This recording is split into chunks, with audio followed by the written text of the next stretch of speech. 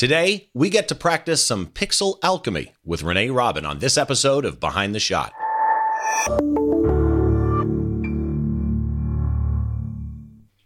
Hi, once again, welcome to Behind the Shot, the show where we try and get inside the mind of great photographers by taking a closer look behind one of their shots from conception to completion and all those stories and challenges that happen in between. I'm Steve Brazel. Before we bring our guest on today, who I gotta say ahead of time, before I introduce her, I am radically excited about this episode, and you will understand why as we get into the show a little bit more. But I want to do a little bit of housekeeping. First of all, thanks very much for watching. You can find out anything about this show at the website. It's behindtheshot.tv, and there you will also find the contest rules for the contest I'm currently doing with Red River Paper. Now, when this episode airs at the end of March, you'll only have a few more days to enter the current contest with Red River Paper. Be aware, we will be doing this throughout the year. So watch the social media channels, watch the website, watch the podcast for, updates on what contests we're doing at what point. But the one that we're doing this time around with Red River Paper is giving out 10 Red River Paper sample packs. And the 10 people that win those from Red River Paper, one of those people is also going to win this beautiful print, a custom 13 by 19 print. This is from Louise Eisenhart. She's a student at the Fashion Institute of Technology. She's in their photography program. She's in her final year. And Red River Paper is going to do a custom print of this on their paper to give out to one Behind the Shot winner as well. Now, if you want to know how to enter this contest to be able to either win one of the sample packs or one of those winners getting this print, all you got to do is go look at the rules. It's at behindtheshot.tv. Plus, by the time this episode airs, in our social media channels, we're going to add another way for you to enter. If you find the post, it can be Instagram, Twitter, it can be Facebook. If you find the Behind the Shot post that says comment below for a chance to win, all you need to do is follow Red River Paper on whatever social media platform that is, comment on that correct post, and tag 2 of your friends, and that will get you an entry as well into this contest for the sample packs. But again, we'll be doing this all year round. Enter this one really quick, and then watch for the other ones. Get yourself a couple of chances to win. So I ran through that quick because to say that I'm excited for today's guest is an understatement. Today's guest is Renee Robin. Renee, how are you? I'm good. How are you? It's good. It's wonderful to see you. And I saw you recently. We were both at WPPI. Yeah. And it looks like, by the way, your camera turned a little bit. So you're a little bit to the edge of the frames. Other way. There we go. A little bit more. Perfect. Now you're in frame. So we were at WPPI together, and we had, in fact, had lunch at a great pub with Troy Miller and with Curtis and with Peter Levshin. And it was wonderful to see you there. But yeah, I am excited to have you on, and I'm going to tell the story. So it's over a year and a half. It's probably 2 years ago. It's shortly after I started this podcast. At that time, I was on a network, and you and I recorded what turned out to be, I thought, a fantastic episode. You never got to see it back. But we got excited during that show, and we dropped a couple of words here and there, and I was kind of okay at the time with just beeping it, but the network that I was on, understandably so, they have a clean rating on iTunes, and they wanted to keep it clean. So that episode never saw the light of day. And that's always bummed me out because, and I've told you this before personally, I think you're one of the most amazing creatives that I know. So let's talk about, there we go. I'm going to make you blush by the end of this. So let's talk about you a little bit. You're from the great up north. You're Canadian. Yes, I am from the land of always winter, but never Christmas. Always winter. So you were born and raised in Canada? Yeah. Okay. Yeah. You are... Yeah. Okay, so this is the weird one. I was trying to describe you to somebody when I was telling them that you were going to be on the show. And the words that I hear often are digital artist or composite expert.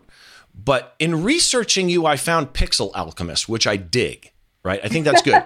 I am curious, though, with your skill set, because while people think of you as a composite artist, let's be clear. You can be in a studio and be totally at home and in your happy place. Yeah. How do you describe what it is that you do? I am really bad at it. That's been a problem over the last 10 years of my career. I have no idea. I tell a lot of people the easiest option is to think about video game art, and that's the closest thing. But that isn't everything that I do either. I mean, I do a lot, like a lot of photographers, especially working people. But the stuff that's really fun, yeah, it's hard to describe. I just have to show people, like I can tell people all day long and say like, oh yeah, I do, compositing, and I can find a bunch of images together and all that. But it doesn't really it really doesn't. Again, and it sucks. I've tried saying that to people, and at the end I always go, yeah, but you know what, just go look her up. Yeah, that's what I have to do, is just to show people the work, because and then I realize it's like a huge problem from a branding perspective and for like getting clients and so on. I have to let the work speak for itself, because I lack the words to accurately convey what it is that I'm doing. By the way, I have to apologize to the listeners. There is a construction site next door right now, and so they have a saw going. So if you hear that in the background, I actually don't hear it. It may come through the recording, but I'll do some noise reduction. Whatever. The main thing is I've got you. That's what I care about. So let's dive into some of your resume, as it were. You've worked with Smug Mug. You've worked with Wacom. By the way, I need to ask you something. Could you do what you do without a Wacom tablet? Actually, I give myself challenges all the time on doing it with a trackpad.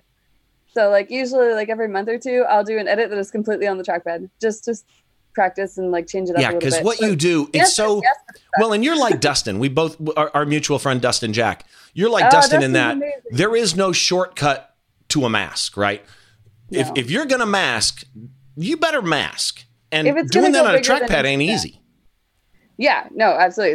It super sucks. It takes me forever. But I find it's good practice. But yeah, if you're printing anything, if it's going bigger than Instagram or Facebook or like an 8x12, it's you really have to be very, very meticulous. I mean, Dustin's work prints huge and it's beautiful. And, most of my work prints really large for advertising. And so it has to look perfect when people are walking beside it when it's printed 10 feet tall.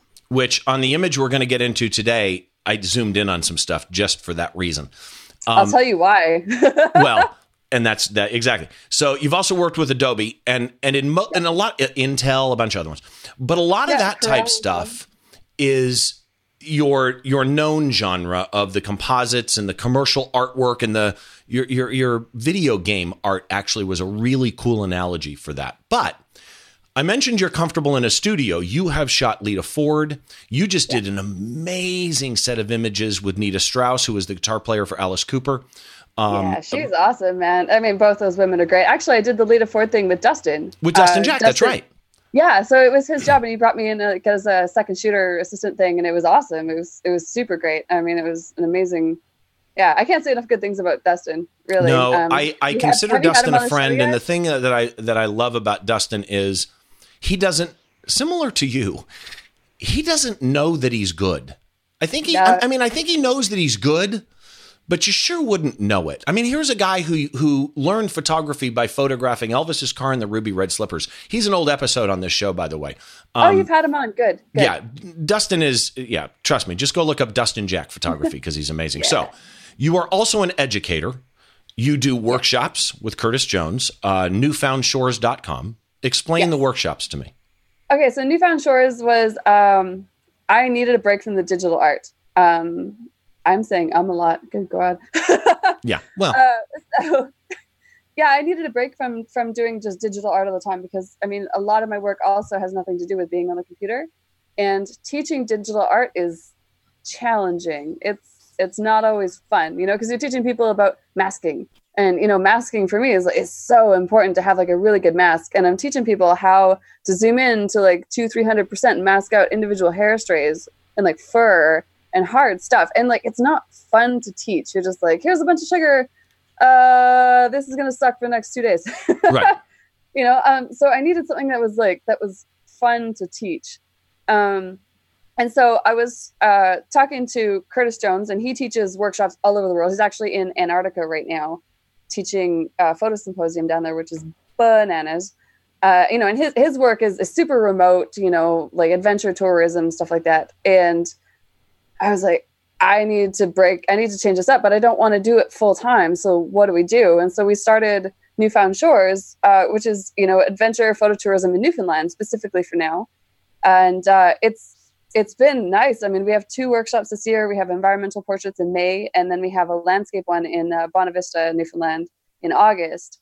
And, you know, we keep the group size small, and it's just like, it's being outside, like reconnecting with being outdoors and, you know, enjoying the smell of the ocean and like looking at little puffins flying and, you know, but it's just like reconnecting with the outside, because especially as a digital artist, we get so removed into the studio into the computer, you know, even though I shoot all my own backgrounds, I started to feel disconnected from life. And so it was like, well, how can we reconnect that? And so we combine forces.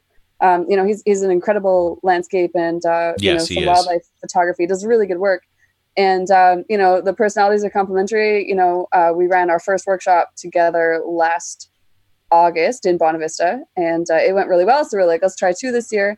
I probably won't do more than 2 or 3 a year, because I'm a quality over quantity person. And I still have all my software clients and all my digital art clients that have to be maintained. But it feels really good to use those skills that I have that I don't get to teach in digital art classes, you know, because there's so many, you know, on, you know, using polarizers and ND filters and, you know, tripods and, you know, and then building all of that to shooting on location and then going into post-production, but making the post-production more enjoyable instead of being like, this is how we do a detailed mask. It's like, here's how you create a beautiful color grade. Or at least how I would create it anyways. Well, and if people really nice. If people Google you, Renee Robin, they'll find your website, but they'll also find that you've done a lot of educational stuff. You're involved with you've done stuff for Creative Live, DIY Photography, RGG EDU. You've done stuff at WPPI. You've done guest blog posts for Scott Kelby and a bunch of other places. I've done Photo Plus. I've done Photokina as well in Germany. Exactly. Particle Shop. Some of your stuff is up on Particle Shop. I actually helped them design that. Did you really? That's actually, so that's like one of my favorite things that I like to do that I don't ever get to talk about is I love working with technology companies and like helping them make their software or hardware better. That's like my laptop is built from like a concept job. They were like, well, how do we build better computers for digital artists? And so we partnered with Intel and Puget Systems, and we built these systems that are for people like us. You know, these ones are tweaked for video editing. These ones are tweaked for, you know, photography. These ones are tweaked for digital artists. And like I love it. I mean, Particle Shop is one of those plugins that for the longest time, actually, my artwork was the load up screen, which was really cool. But there's like features in there. Then I was sitting in a boardroom with at like Corel headquarters, the Canadian Corel headquarters. I'm not sure where headquarters is in the US, but it's in Ottawa. And you know, they were saying, well, what do we have? What can we do to make this better? And so I just like sat down with them and we came out with like a whole plan on how to make this more useful for photographers as well as digital artists. You know, so it is more of a digital art plugin, but I mean, it's super useful for photography. But yeah, there's like a few little key features in there where I'm like, like the reason that exists is because I sat down with them and I talked to the developers and I was like, we need this and this and this. And they said, well, what's your priority?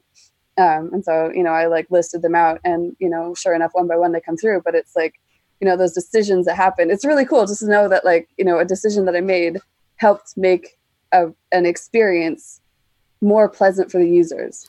And that's fun for me, you know, like it's not something that's direct and I love it. I love working on that stuff. So and that to me is kind of the definition of you in a way. When I mean, I've known you for a couple of years now, and when you are around creatives, when you are around, you know, other photographers, when you're talking photography, when you're dealing with photo-based, you know, clients, it really is a happy place for you. That's where you excel and take it to the next level, which kind of takes us into the image that we're going to talk about today. Now, before I bring the image up, you mentioned. First of all, I looked. This image that we're about to show has no name, right? I mean, there's no title. No. Okay. Most of my work doesn't have titles. I'm not a title person, which challenges me when people are like, oh, have you done a gallery? I'm like, sure haven't. Like, oh, you need a name. I'm like, yeah.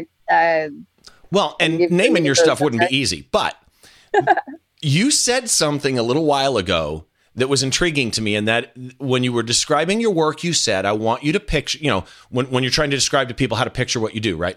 It's kind of like game art. And This image reminds me, okay, it's going out on a ledge, right? Because it's not cartoon. So to the people that are listening, I have both a video stream and an audio stream. And if you're listening on audio, don't get the impression that this is cartoon art. But it kind of reminds me of Dragon's Lair. Perfect. Do you see what I'm saying? That's great. There's scenes he steps across the bricks and they fall out from under him. And then there's stairs and there's a giant whatever. And again, this is not cartoonish. Dragon's Lair was more cartoonish, but let me describe this really quick to the people on the audio feed. And I just realized I'm not going to be able to. And this keeps happening.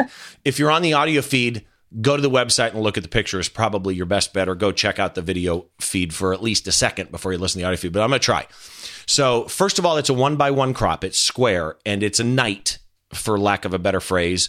Old world type guy. I'm assuming guy, but long hair that I wish I had. He does not have a sword. He has what looks to be a lit up magic wand. And it actually is a sword. It is a magical sword. Okay, so a magical sword. It's kind of small. And there's old stone stairs in front of him. And at the top of the stairs is a frickin' spider 3 times, 4 or 5 times his size. The body of the spider looks like a shell. The head of the spider looks like a helmet. The spider has a beard, for lack of a better phrase. And the lighting and okay, here's the thing, and I'm going to get into this in a minute. But the 3-dimension in this image, the way, what I want you to picture on the audio feed is the guy's in front of you at the bottom of the stairs, and at the top of the stairs, on the top of this like old ruin, is this spider. And the way that the spider has fallen off into the distance, the guy, there is such a 3D thing here. So here's the questions I have on this image. What the hell is in your mind? How does how do you sleep with what's in your head?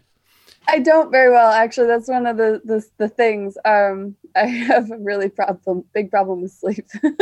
This is such a cool image. Let me get the EXIF data out, but understand the EXIF data is going to be somewhat meaningless because the EXIF data is going to be for one part of this, but this is a composite. I'm assuming this EXIF data that was in the image is for the guy who was the guy shot in a studio? So, ironically, this image was photographed at Focal Point in Toronto. It's a PPOC national event. Okay. And I was hired to present to them one year, which was great. It was amazing. I was there with Jason Group was the other presenter. Wow. Okay. Yeah, it was an amazing event. They did a great job, and I had a model drive down from Montreal, believe it or not, with this armor to come and pose for this event. Paid him in the whole 9 yards. But we photographed the thing live. So all the images from the set are live, and then I edited the images live. Whoa. You did this in front of people? So the other image from this set was done in front of people. So what I did was I photographed the pose that I wanted for the class. But then I always photograph like a whoopsie, like what if my idea doesn't work out? So I did a couple different poses that I thought maybe would be interesting. And this was one of them. And this is in front of, like 150 people. A whoopsie. So yeah, well, it happens, man. That is now a new photographic term. Are we done? No. Let me get a whoopsie. I always do. I always photograph the whoops. I actually was part of a shootout recently, which is, I'm not sure when it goes public, so I can't speak too much on it. But we were given 20 minutes to walk into a scene and photograph it, and, with a concept. Right. It was trying not to give too much away, but it was really hard and I was really sick. But even then I had like my first idea and then I had my second idea. And neither of them were very good because you're walking into a scene you've never seen before, with models you don't know and everything and 2 lights. And they're like, 20 minutes, go. But even then I photographed 2. And I always do. Whenever I'm photographing a concept, even to have like a very specific thing in mind, if it's been art directed to hell, and they're like, yeah, this is exactly what we need. Cool, I can shoot that in like 20 minutes usually, or 10 minutes, whatever. But I will always photograph backup plans because once everyone's gone. So I always make sure that I have a second and third choice. And so this pose that I had edited was that. Because, I mean, he had a great outfit on, great costume. It was beautiful. And, the lighting looked great, and I was photographing it with a great lens. I mean, the 135L is beautiful. Not normally what I would use to shoot for a composite, but for the artwork that we had planned, it works. So 135 f2L, Canon 5D Mark II. Yeah, at the time it was my Mark II. Yeah. 1/60th of a second. 1/160th of a second. Yes. f7.1 ISO 200. Okay, so you're at this thing. You're shooting this. Where'd the concept come from? So the concept came from. So I photographed that pose, and it was always just in the back of my mind. This is kind of my brain works. I have just like 1,000 tabs open in my head at all times. And these ideas just kind of like bubble and boil away. So I'd been thinking about that pose for a couple of years, I think. And I was sitting there one day, and I was living in a house that was full of spiders. And I'm really not good with spiders. And I realized that spiders in Canada are not like, the small ponies that live in Central America. Right. And in Australia. But, if they're the size of my thumbnail, I'm like, nope, burn the house down. Like, we're done. I don't care anymore. But my house was full of spiders. I was living in this like cabin type thing. It was all wood, and there were spiders everywhere. And I was just like, oh my God, how do I do this? How do I live with this? And so I decided, and this happens a lot whenever I'm afraid of something, I usually figure out a way to run at it. And so I was like, well, what if I do a composite with a spider in it? Maybe that'll help me with my fear, because I'm pretty irrational. I try to not be, but totally am. I squeal like a 6-year-old. Well, and I'll tell you, if you're afraid of spiders, this will make you face it with no question. Yeah. There are, so you have this idea based on the spiders. Do you take the time when you have that idea to actually write it down, sketch it out, or is it just tucked away somewhere? Yeah, most of the time it tucks away. It just boils away in my brain for a little while until I start to figure out the pieces. So eventually, just one day I started, I was like, okay, I'm going to do this. And I sat down, and I'm so afraid of spiders. I put on Super Troopers on the TV. Okay. Because I was like, I need to just like be able to look away often and to something that's funny. You hate spiders enough that making this image bugged you.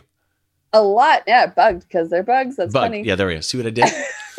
So explain to me really quick here, what's what in here? What's an image? What's a drawn graphic? Obviously the guy, the knight with the magical sword, he's photographed. What else in here is a photograph you made compared to a piece of art? What's what? So most of those are photographic references. There is some illustration because the spider was... So the spider is a stock image. It's one of the few that I bought because I was like, there's no way I'm photographing spider. My fear has limits. So I got a stock image, but the spider was shot at the wrong aperture. So, because of course the image is quite crisp all the way through. Right. So I had to go in and zoom in really close and re-illustrate the leg hairs. Wow. Wow. So did the image have those eyes and that like beard thing? Yeah, no, that's actually the breed of the spider. Yeah, I don't know what breed it is. Because he looks like, here's why this fits, by the way. He looks like the spider. When I say she, I don't know. I'm being spider sexist now. It How dare you? looks like a knight, right? The head looks like a little helmet thing. He's got artwork on his shell. It's pretty wild. The grass was all separate pieces. The stairs were separate pieces. Yeah. So the ground that he's standing on, so the stairs and all the stone are one piece. Some of the grass was part of that. Some of the grass wasn't. And then, of course, the moody, cloudy, gloomy crap around him. So it wasn't too many pieces that went into it. Is the gloomy, cloudy crap, did you draw that, or is that also a photo? Both. Okay, both. so it's I try to use as many photographs as possible. I'm a mediocre artist at best. So I find nature delivers better than I do. Okay, so here. So I'm like a digital cut and paste artist. You know, when you're a kid with newspaper, that's kind of what I do. And that's about as far as I got. in the world of art, that's my high point. Yeah, I'm still doing the same shit. Two things leaped at me when you sent me this image. Why 1-to-1? Why square? Yeah, so I struggled with that for quite a while because I don't do a lot of square crops. I have a few, but not very many. Well, and you posted the day we're recording this. You posted something on Instagram commenting on, oh, the damn Instagram crop. I'll post the full size one, later to my website. So you going square is a unique thing. Yeah. Yeah, it's not very common, but it just seemed to fit the image best. I mean, it was originally a landscape image. I tried it portrait, and it was just, there was empty space that didn't add anything. And I didn't know what it would add to fill the space. So I was just like, well, I guess this is a square crop. Well, and I like the spider bleeding out of the square. I think that adds to it. It is actually rule of thirds, where the spider's on the upper left rule of third. The knight, for lack of a better phrase, the guy with the sword is in the lower right rule of third. Guys in a studio, I'm curious, when you are shooting in a studio, and it's a composite, right? So you're shooting this guy and you're going to composite him. Yeah. What are the key, what's the word I'm looking for? I don't want to use the word tricks, but it's kind of like tricks, right? What are the key considerations that you as a photographer have to keep in mind so that, because I see it all the time where there's a mismatch on things I've got in my head right now. What are your key considerations and tips when you're shooting in a studio for compositing? So the tricky part is when you're photographing in the studio for compositing, but you don't know what you're going to composite yet. Did you know what this guy was going to go into when you shot him? No. Oh my God, no. So you had no idea what lighting was even going to need to be matched. Yeah. So what are you thinking? So I just make a decision and I go like, well, I just make a choice on the lighting. And then later on, if I decide to work on it, I build the artwork around the lighting that I've photographed the subject on.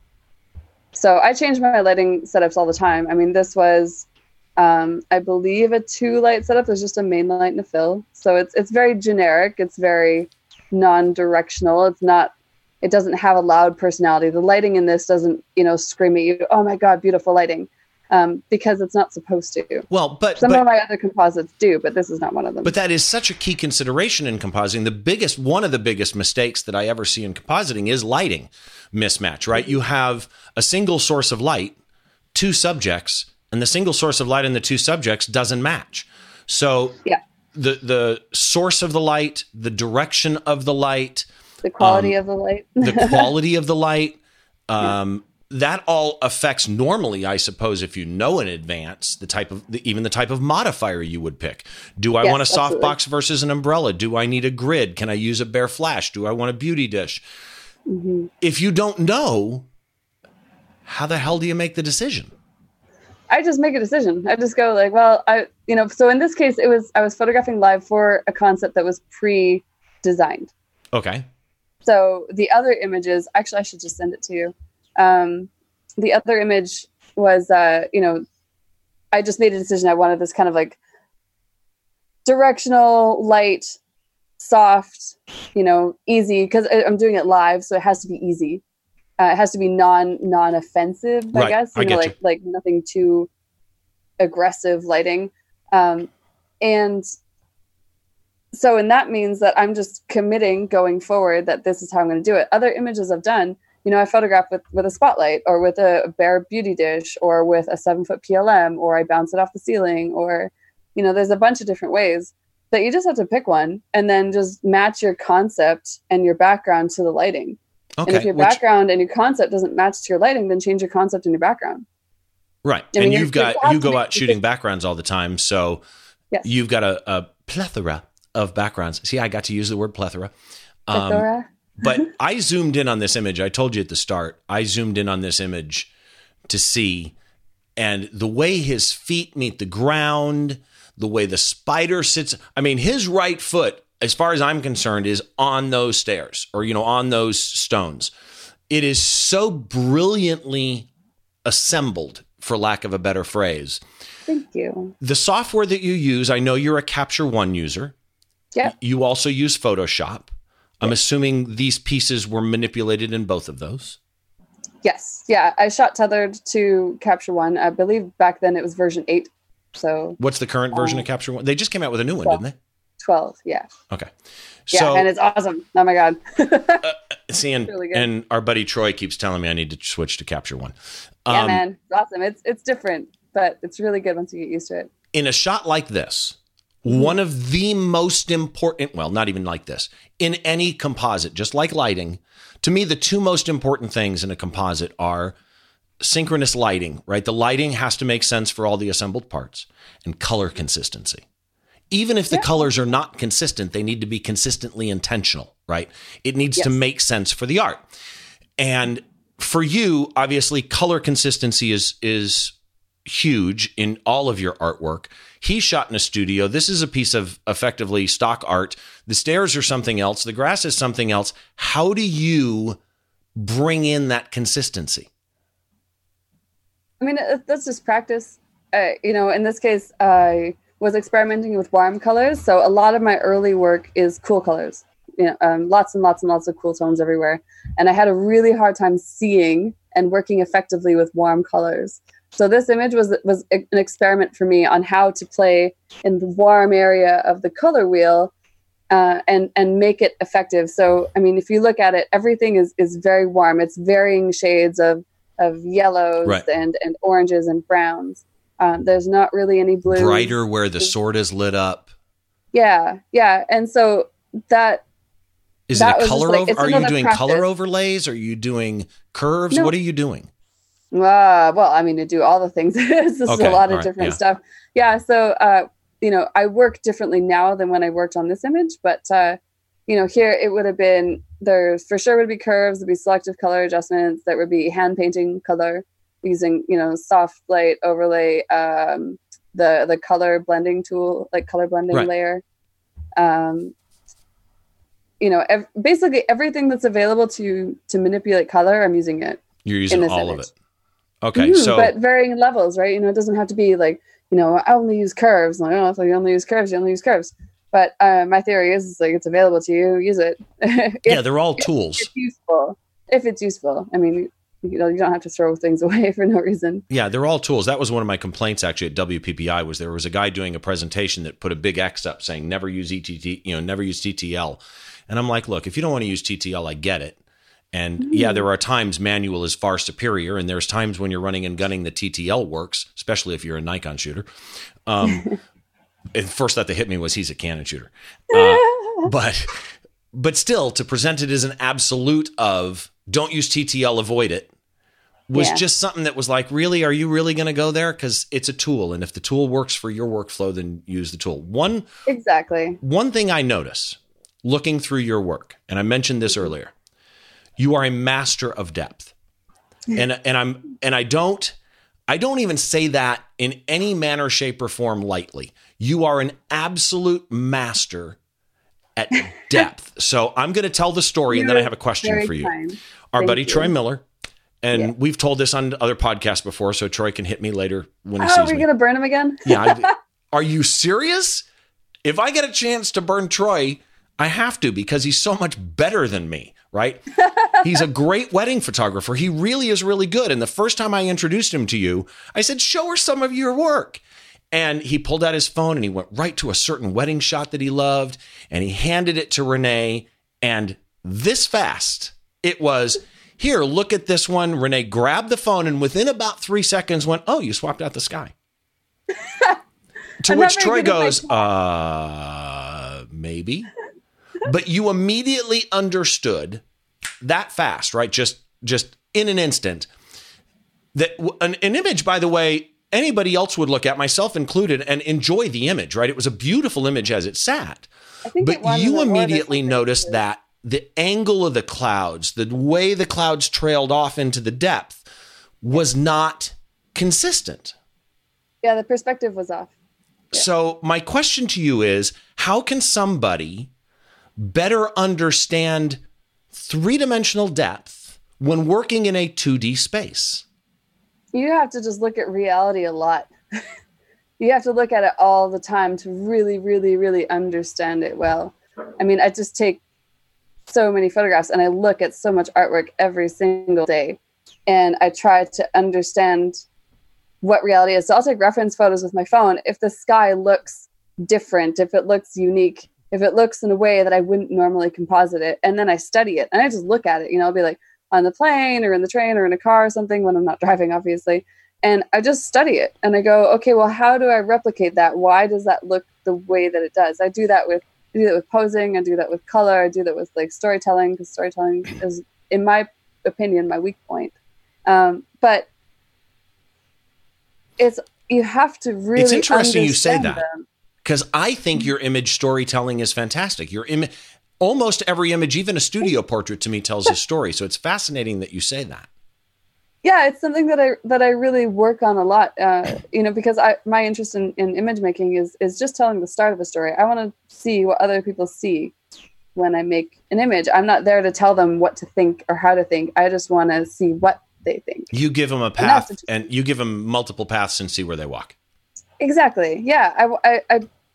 This came from an image that I did years ago. There's a girl with a red hood on, and she's got her hands like this, and there's like blood all down the front of this dress, and it's kind of gory, and it was early day work and stuff like that. But it was an experiment, once again, to see if I could realistically do blood on a lace dress.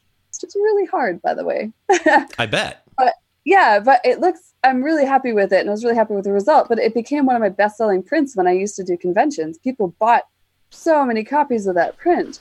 And so I started asking people like, hey, what do you see when you look at this? Because people were just like, oh my God, I love the story, but nobody ever told me the same story twice.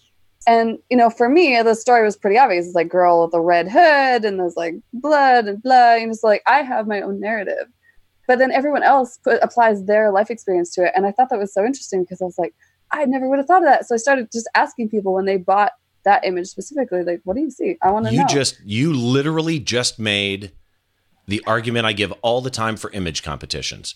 So again, Troy is a brilliant judge at image competitions, and he kind of taught me, and he's taken me, and I've started judging image competitions. And I tell people, I really think one of the best ways the average photographer can get better at their craft is by being an image. Even I'm not talking WPPI, PPA stuff, a local image competition, because even as you sit in your head, as the judges rip your photo up, which is always what ends up happening, right? You can sit there and go, they don't understand my art, right? And you can be all purist and everything, but inevitably at the end of it, you're going to walk away saying, but I never thought somebody saw that. I would have never imagined somebody saw that in my image. And that's a huge learning experience, to see what other people really see in your art. Yeah, absolutely. I mean, for me, I don't enter image competitions. I've entered twice in my life, and that was it. I don't really care what a judge has to say about my artwork. I'm more interested in the consumers of the artwork, and But same concept, and that is feedback from other people on what they see your vision as. Yes. Yeah. Yeah, and whether it resonates, and why some things resonate with people and why other ones don't. It's fascinating. It's so bizarre. It's so weird. But I think it's really interesting. I think it's really fun. In a way, it's people watching, right? It's the ability to watch reactions in real time that can be really, really cool. So here's the final question then. Somebody out there does composites, and they are not a Dustin Jack. They are not a Renee Robin. They are not an Anya Anti. They are not, one of these elite people in this type of genre of art. What can an average person that's just getting started with finding their voice, right? They're starting to get their vision of what they want their artwork to be. What can they do to improve their composites? And you just got to do it. I mean, people ask me this all the time, like, how do I get better? I'm like, you just have to put intentional time in. Like, it doesn't mean anything if you're just beating your head in, just like showing up and just like pounding away on the same concept. Right. But you got to show up, and you got to show up a lot, and it comes faster for some people than it does others. And sometimes your idea of where you thought you were going to go 2 years ago changes in another year, and it twists and turns and does all this stuff. But I mean, for me, I'm just constantly challenging myself. I'm just always making things hard. Like I do what's called a gap analysis. For engineering people, they'll know what that is. But it's basically you're just looking at the process of what you're doing and figuring out where the weak spots are. Okay. And, so I do that with myself all the time. I check in and I go, from like a creative standpoint, from a business standpoint, from like an emotional, physical, mental health standpoint, where are those gaps? And how do I work on those? How do I make them better? And sometimes there is no solution. Sometimes it's just like, oh, well, life sucks right now, and that's just what it is, and we'll have to get through this. And then you get through that, and then you start building again. But the same thing happens with creativity is you have to show up, you have to practice, and you have to challenge yourself. And inevitably, for most people, the taste will evolve on its own. Some people don't get there, but most people do. But it's you just got to show up. Right. And you got to do the work, really, is what it comes down to. So yeah, it doesn't come to you when you're just like, when you're sitting on the sidelines watching it, like scrolling through Instagram or Behance and being like, oh my God, everyone's so good. Like you gotta show up. You gotta sit there like butt in chair or butt in studio, doing whatever it is that makes you tick and working on it. Diversifying your study. Some of my best educational experiences have come from assisting shoots that have nothing to do with what I do. Like, I assisted some car shoots. I've assisted tons of crap that have nothing to do with anything that I do, and it changes things. Yeah, I'm a firm believer. I think you and I have talked about this before, but I'm a firm believer that you can learn from any other type of photography. So I shoot virtually nothing but live music, and I'll do promo shoots and stuff like that now and then, but I shoot almost nothing but bands actually performing on stage. Mm-hmm. But learning from a wedding photographer that shoots natural light, or a portrait photographer, or a studio photographer helps me understand quality of light, direction of light, how different lights interact with each other on a human, that help me when I'm trying to time those shots on. You can learn from any type of photography. So Renee Robin, thank you for being here. Yeah, no, you're super welcome. Thank you so much for having me on. I mean, we've been talking about this for a while, so I'm glad we finally got to make it happen, and on an image that makes me nervous. And actually just talking about it, I can start sweating. See, that's good for you. It's like a natural adrenaline. Your website and your social media have been popping up as lower thirds throughout this show, but just to run through them really quick, your website is what? ReneeRobinPhotography.com. Okay, so ReneeRobinPhotography.com. Facebook and Instagram are both Renee Robin Photography. Yep. Twitter is Renee Robin Photo. You do have, let me mention this one too, the workshops with Curtis Jones, newfoundshores.com. But you also have, which is also, I've been putting it up underneath you throughout the show, Instagram Side Quest, which is your little noodle thing. It's called, it's at Noodles on the Side. And it's not your normal work. It's those little things that you just are like, what the heck, let's go experiment. Yeah. So what's funny with that, Noodles on the Side started, because whenever I'm practicing something, I call it noodling. I'm just like noodling around. And I recently, last summer, I got a Wacom Mobile Studio Pro. And I was like, it's funny because this Mobile Studio Pro helped me fall in love with being creative again. Because it's been 10 years that I've been doing this. And, you do something for 10 years. It's like a long-term relationship. You like start to want a little strange.